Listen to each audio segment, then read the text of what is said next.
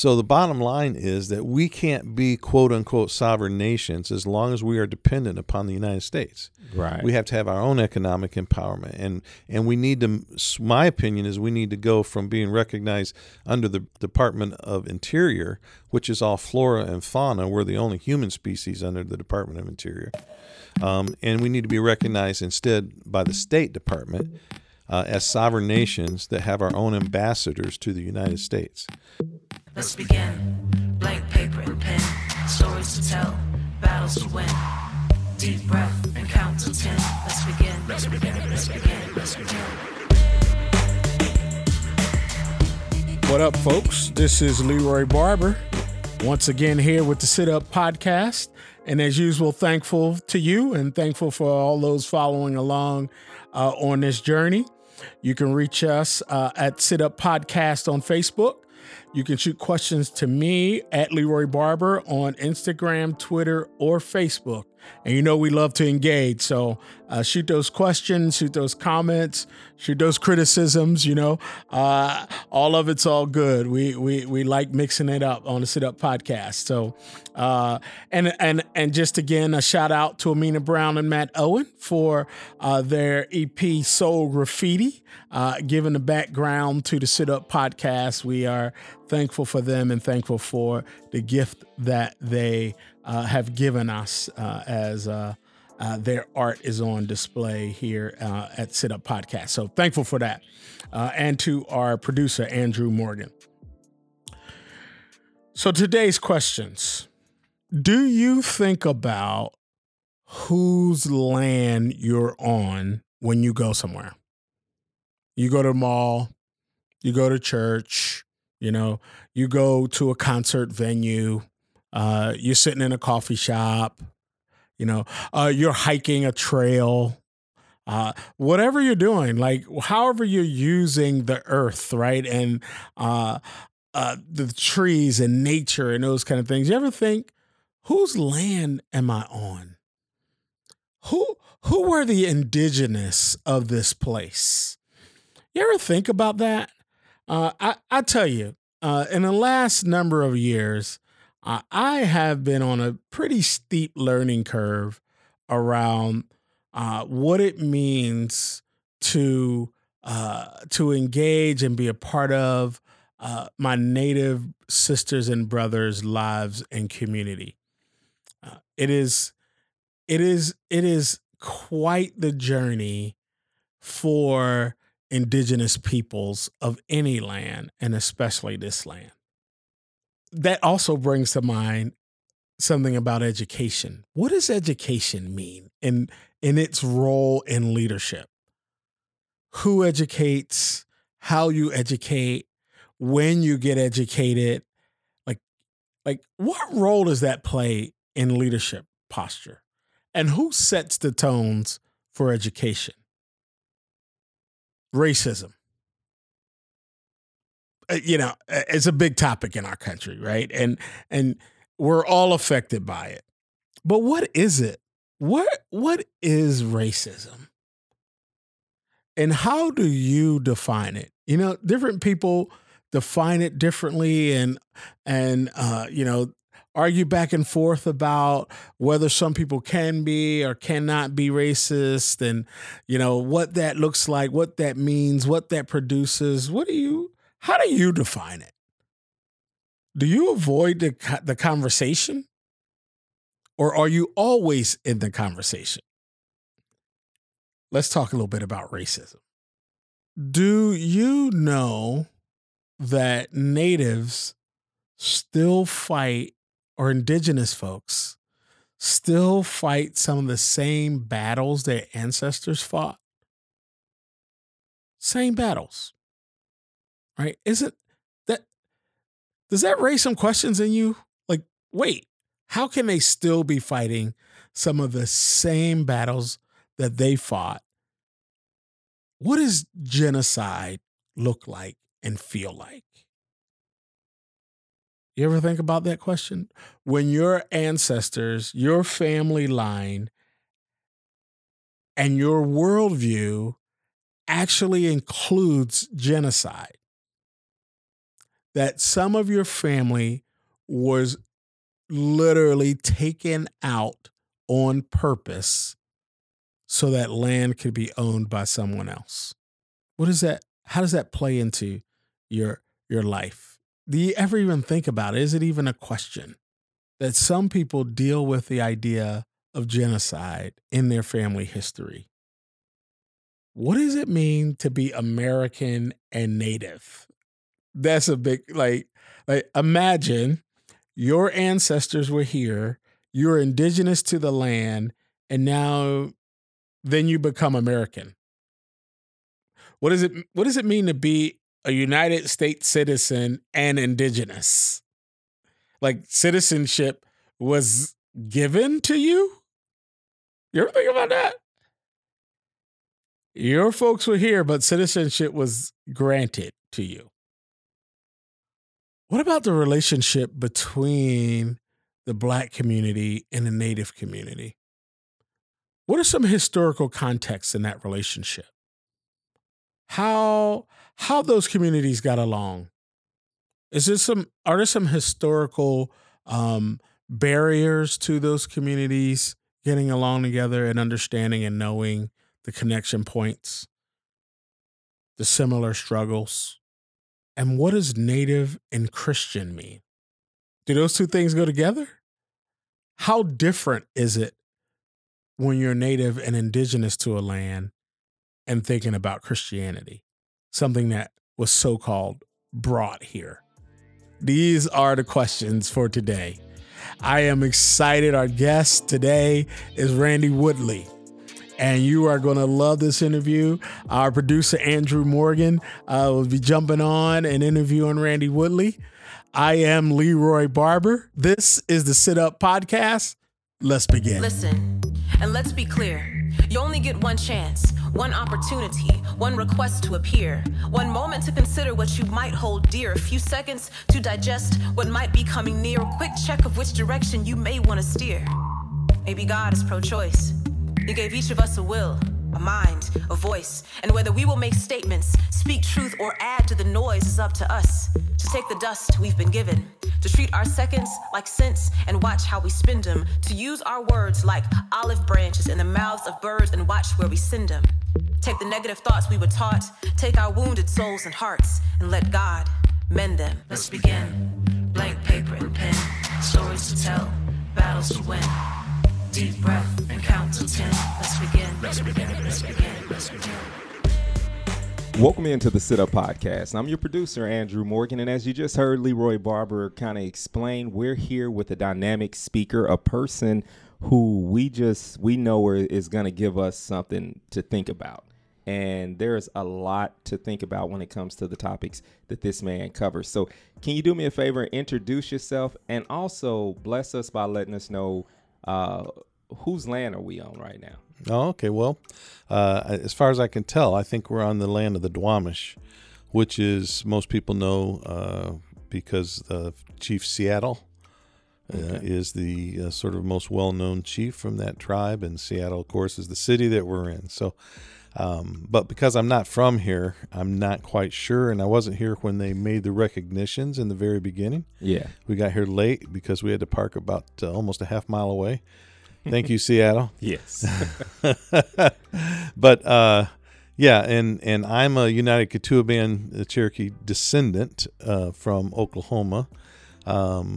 My wife is a Eastern Shoshone from Wyoming, and we've been, serving our indigenous people for a little over 30 years now, in lots of different ways. I mean, everything you could think of, just food closets and baby clothes closets and baby needs closets and teenage pregnancy classes and after school tutoring programs and, justice organizations and all those kinds of things. And all of that's beautiful. What's your name? Randy Woodley. Thank you. But, I've been thinking about a new introduction that'll probably be a lot better. My wife and I just a couple days ago were talking about, I always get so uncomfortable when people are doing all these introductions. And so what I think I'd like to do is just like capture and edit a bunch of my hate mail that I've received over the years, and then I'll just read all those. Like, you are a racist, who do you think you are, and that would be a great introduction. Yeah. Let's get into that, because I got a lot of questions, but let's get into that one first. So what is it like when you get individuals who say how do you respond to someone who's saying you're the racist? Yeah, what they usually say is, you're a converse racist. I'm like, okay, well, let me think about that first, because that's kind of like, that's tying those terms all up in themselves.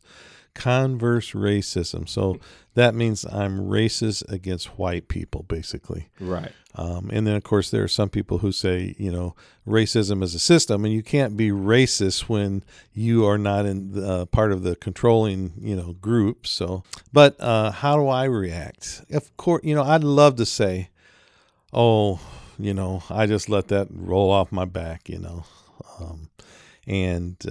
the truth is, I think we actually all care about how people think and what they think about us. And so it hurts, but it also tells me that we just have a lot of work to do. Yeah. Yeah. You were telling me you were from the Oklahoma area. So what brought you to the Pacific Northwest, and kind of tell me about what your experience has been since you've been here? Well, let me back up just a little bit. So I was raised near Detroit. Okay. Lived in North Carolina, lived in Florida, lived in Colorado, lived in Carson City, Nevada, Kentucky, Alabama. So we've been all over the place. Oklahoma. I wasn't raised in Oklahoma. Okay. So my people, my tribe, currently exist in both Oklahoma and in North Carolina and Tennessee and those areas, Alabama. But so we are people who have moved a lot in our lifetime. But we came to the Pacific Northwest specifically because a white supremacist paramilitary group basically chased us off our land, and we lost everything. So we had a 50-acre farm in Kentucky and indigenous community. We were doing an indigenous learning center. People were learning all kinds of things. It was for job skills. It was for, ministry skills. It was for leadership, just recovery problems with, we had like Red Road sobriety and other kinds of things that we were dealing with as well. And then a lot of just practical skills. So basically a holistic model of how do you help people who have sort of have the worst statistics among all peoples in the United States, the highest death rates, the highest teenage pregnancies, the lowest education attainment level, highest alcohol, highest suicide, et cetera, et cetera, et cetera. Yeah. And how do you serve your own people in that capacity? And so we had developed a holistic model that seemed to be working well, and we're doing well. And a group of white supremacists came against us with a .50 caliber machine gun, and we finally decided that it wasn't worth somebody getting killed over, and so we had to leave. We couldn't sell our property, and we finally sold it for half of the value, and had to get out, and lost everything. Been trying to recover from that for a while, and then a job opened up at George Fox University at Portland Seminary for me to teach part-time. And then I moved eventually, after 3 years, moved from part-time to full-time. So for me, it's kind of like gut-wrenching to hear that you've gone through some of the same things that your ancestors have gone through. Exactly. And in some of the same places, which is ironic. Yeah. So what, like, that's just 160 years later. Yeah. That's such a wake-up call for individuals who feel like racism's dead or these things are behind us. I think it's funny that, in 2001, I published a book called, 2000, Living in Color, Embracing God's Passion for Ethnic Diversity. Right. And it was a book, really one of the first ones that really dealt with the DNA of the Creator as unity and diversity. And then it also got it out of just the black-white binary, which is, where a lot of the books that have been written were written at the time. And I got all these radio interviews. I think I had 30-something radio interviews in the first year. I sold over 5,000 copies in that first year. Yeah. And then 9/11 happened. Ooh. And when 9/11 happened, nobody wanted to talk about diversity anymore. Yeah. It was very, Muslims were bad people, and we were all of a sudden we were losing something. I think white society in particular felt like they're losing something, and so we got to get it back, and that started this trend. But on those radio programs that I used to be on, where they'd interview me back in the day when they did that for marketing, they would always ask the same question somewhere in the interview, and it'd go something like this: "Don't you feel that racism is pretty well dead now?" And I laugh because it's very easy for people in the dominant culture to just ignore it, right? Yeah, you live in a bubble and go. But I think that day is over. I don't think we'll ever stop saying racism doesn't exist anymore, because it's just too much is happening now. And of course, we had the backlash from Obama, by the white right. And now we're seeing that white right empowered, yeah, and so now we're seeing this extreme division, everyone calls it. Well, that division was always there. It was always there. Nobody wanted to name the elephant in the room, right? Yeah, and that's, we all have our personalities that we have to live with, and my personality's almost always been naming the elephants in the room. So yeah, you got to do that. I'm curious to know, what is it like for you to be a Jesus follower, as a person who is very aware of your culture, your history? Like, where does that put the puzzle pieces together? Because mainstream America has taught me that they don't show Jesus in relationship with you, So kind of give us a background and educate us on your relationship as a follower of Christ. Yeah. So I have, my testimony is that when I was 19 years old, I was addicted to crystal methadone, and couldn't get off, tried for over a year to get off by myself. And one night I found myself talking to Jesus and said, "Hey, if you will deliver me from these drugs, I will serve you the rest of my life, and I will never look back." And bam, I realized this doesn't happen for everybody, right? Right. But I got up from that praying time of maybe an hour or more, and I never had the desire to do drugs again. I realized that there's a power much stronger than me in the universe, and that at least when I called out, his name is Jesus, and that's who answered me. And then as I continued to read the Bible that I'd known as a kid, but I hadn't known as a teenager, I realized that this Jesus in the Bible is consistent with the one who continually helps me and is there for me and listens to me. And so I can't deny that experience, right? Right. Now, I'm a little bit like Gandhi. It's like Gandhi said, I would be a Christian if Christians acted like Jesus. And so, and so what I learned along the way on my path to education and everything else is, it's not just every Native person knows, hey, the Christians are the ones who took everything from us. They're the ones who raped us in the boarding schools and kidnapped our children. And, they did all these things. Sometimes the missionaries were paternalistic and colonizing without really intending to be. That's just who they were. And sometimes they did it intentionally because Christianity is so embedded with empire, ever since the days of Constantine. And I just don't think Christianity has ever been able to disentangle itself from empire. And so it comes with this force over, right? Yeah. But that's not how Jesus came. Jesus said, I came as a servant. And so, I've come to the conclusion that, and my wife and I, about 10 years ago, we said, we're no longer Christians. We might have, I don't know if we ever were good Christians, but we are good followers of Jesus. We want to follow Jesus as Native people. We understand our Native traditions very much as honoring the Creator, who is Jesus, according to the Bible. And, but we never made very good Christians with all the holidays and all the things like this. And we had that bad baggage, and we realized that I just don't know if, so what I say now is that, you can be a Christian and follow Jesus, but it's extremely difficult.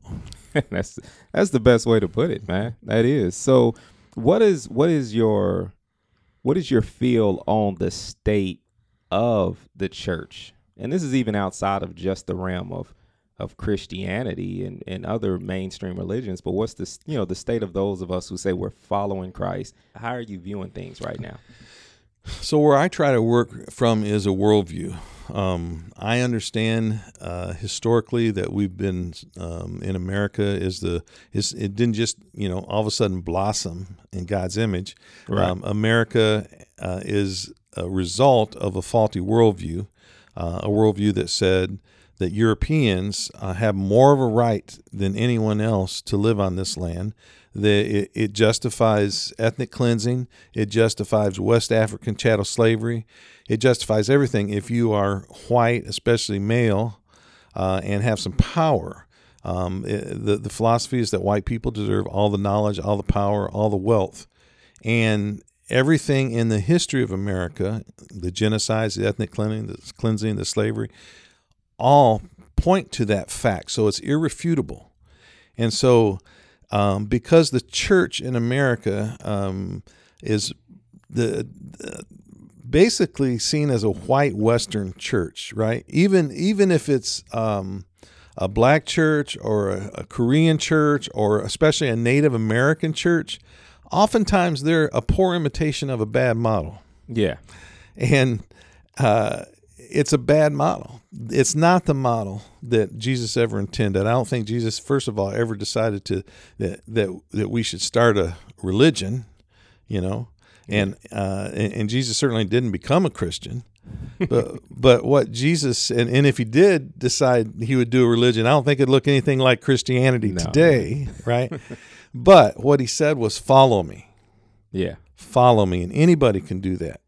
Anybody is free to follow Jesus, and like I said, even Christians. So what's next for you? Like, what's the big fight that you're looking at and you're saying, I got to take this on. I got to say something about this. Well, two things that we try to do. Usually when I begin a talk, the first thing I say is, my agenda here today is to convert you from a Western worldview to a more indigenous worldview.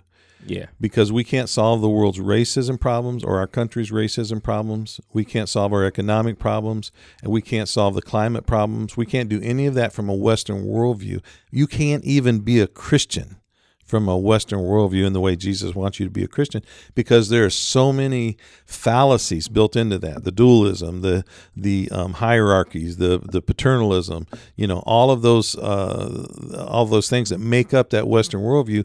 All are the opposite of what I call the harmony way, or shalom, or what the Bible calls shalom. You can't get to shalom from a Western worldview. It's competitive. It's not cooperative, And so there's so many things. And so one of the things we do is we concentrate now on what I think is the root, which is a Western worldview. That's the thing that everything goes back to that's wrong with the United States and the church. Secondly, we developed a holistic model, and we've been, for the last 11 years, because of losing our place in our community and place in Kentucky that we had, the 50-acre farm, and we've been doing that in a very truncated way. So we have 3.5 acres. We have schools that come in, but usually just for the day because there's no place for everybody to sleep. And we have created this model that includes healing for indigenous people and non-indigenous people together. And so now we're moving on, sort of backing out of academia to take on the big vision again. So we call it the Elohe Vision, and we're actually in the middle of a fundraising campaign, as I already mentioned it here. Yeah, go for it. So it's GoFundMe.com/resurrect Elohe. And Elohe is spelled Eloheh. Or you can go to elohe.org, and it'll point you to that. That's our website. But so a couple of my former students are trying to raise $350,000 for us so that we can buy a property in New Mexico and begin again, sort of restore that whole vision that we had done that was so successful before. Because in all this time, nobody has taken up that model, and that model was one that works, and we think it will work again. Good. It's been amended a little bit, but it'll work. Yeah, I'm pretty sure it will. So that's sort of where we're at. People are transformed when they come to our farm and they sit around and talk around the living room or around the fire, and we just begin to share at a very personal level, and become vulnerable to one another, and lives are changed, and that's sort of what we're into, right? So I got a couple of more questions for you before we get out of here. One, I want to talk about the relationship between natives and African Americans, black people. From my experience in Oklahoma, I've seen and learned a lot of different things, and I've seen a lot of tension where never before in any other place that I saw tension between a group of black people with the Native Americans. Growing up, we always wanted to, lay claim to any type of it that we had in our blood. And for the first time when I moved to Oklahoma, I saw a resistance to that. Yeah. I'd even had people, tell me that their ancestors were owned by or traded to tribes. Yeah. And so where have you seen healing in that community? So it's a very complex relationship. So first of all, I'm gonna in the next 2 minutes, I'm gonna give a quick summary. Okay. All right. First of all, Native Americans were enslaved by white folks in this country for 130 years before the first West African was, right? Right. So, but the problem with Native folks is that they knew the terrain, they could escape and get away, and those kinds of things. So, and a lot of them, even though a lot of our people were agricultural, in some places they weren't. And so Africa was a place of great agriculture, right? And so you bring people who know how to work the land, right? So there's all these reasons. Also, our lack of immunity to the Western European diseases also would take its toll. So, but then as people became enslaved from West Africa, they would often escape, especially in the southeast, to Cherokees and Choctaws and Creeks and Seminoles, and especially the Seminoles. A lot of the greatest chiefs were actually black and Indian, but and they would receive refuge, right? Right. But then as these tribes began to sort of try and take on more of the European ways, a lot of them became slave owners, right? So they would own enslaved people. I mean, yeah, you can't own somebody, but you can pretend like you do, right? Right. So then that created another tension. So you had both people seeking refuge and others who were enslaving, and it was a big battle in all those nations. I know in the Cherokee nations, it was a big battle over abolition.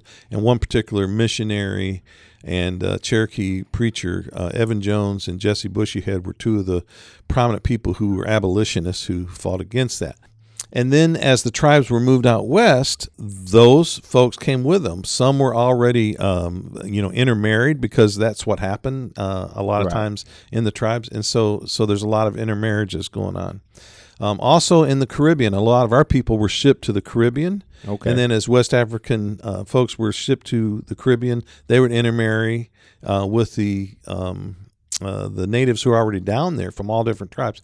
So the bottom line is, if you are African American and you think you have Indian ancestry, probably at least half of the people who think they do actually do. Yeah. So there's this history. Now where that's playing out today is every time there's tension, it's because the tribes, the Native American tribes, are trying to act like Europeans again, right? That's their downfall. Yeah. Trying to be colonial, trying to disengage people just because of their skin color, right? And so there's a group, for example, and I think it's true with the Choctaws and the Creeks and others, but in the Cherokee Nation, they call themselves the Black Cherokees. Most of them have Cherokee Indian blood. Others are enrolled just because they came on the Trail of Tears with others. And in my opinion, they all deserve recognition as tribal members. But then that's also complicated because, I think recognition by the government who colonized you is not something to be that proud of. Right, right. And that was actually a part of the question I was going to ask you is, how do you feel about that? Because I would see some of the healthcare in Oklahoma where people were fighting to get on it. But I noticed that there were a lot of people who looked like Elizabeth Warren. Like there were a lot of people who you would not guess in any way, shape, form, or fashion were Native American or, but everyone wanted to kind of milk that system in order to get a house cheaper or in order to get healthcare a little bit cheaper.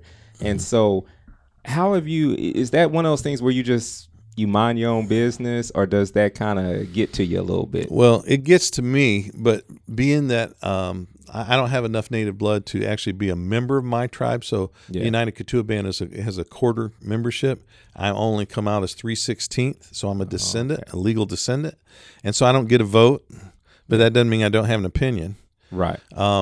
So my opinion is that because we've been working among our own native people all over the United States.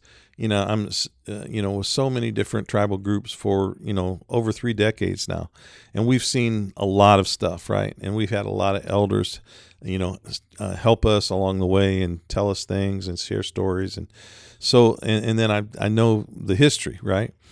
So the bottom line is that we can't be quote unquote sovereign nations as long as we are dependent upon the United States. Right. We have to have our own economic empowerment, and we need to. My opinion is we need to go from being recognized under the Department of Interior, which is all flora and fauna. We're the only human species under the Department of Interior, and we need to be recognized instead by the State Department as sovereign nations that have our own ambassadors to the United States. And maybe a 10-year plan to work ourselves off of all the grants and block grants and federal subsidies, because you can't be dependent on your colonial master and say you're sovereign. That's good stuff, man. So I'm out of time, but I do want to ask you one last question. What is the most beautiful thing about your culture and that you just enjoy that's unique to it? My wife. No, honestly, the fact that our spirituality is not separate from everything else, it is just who we are, and that's a lesson for Christians, I believe, is just be your spirituality and live it fully. Those values, the hospitality and the generosity and the inclusiveness and all those things that are our native values. To me, that's the most beautiful part of our culture. All right. Well, thank you so much for joining us on the Sit Up Podcast, All right, man. Thank you, Andrew.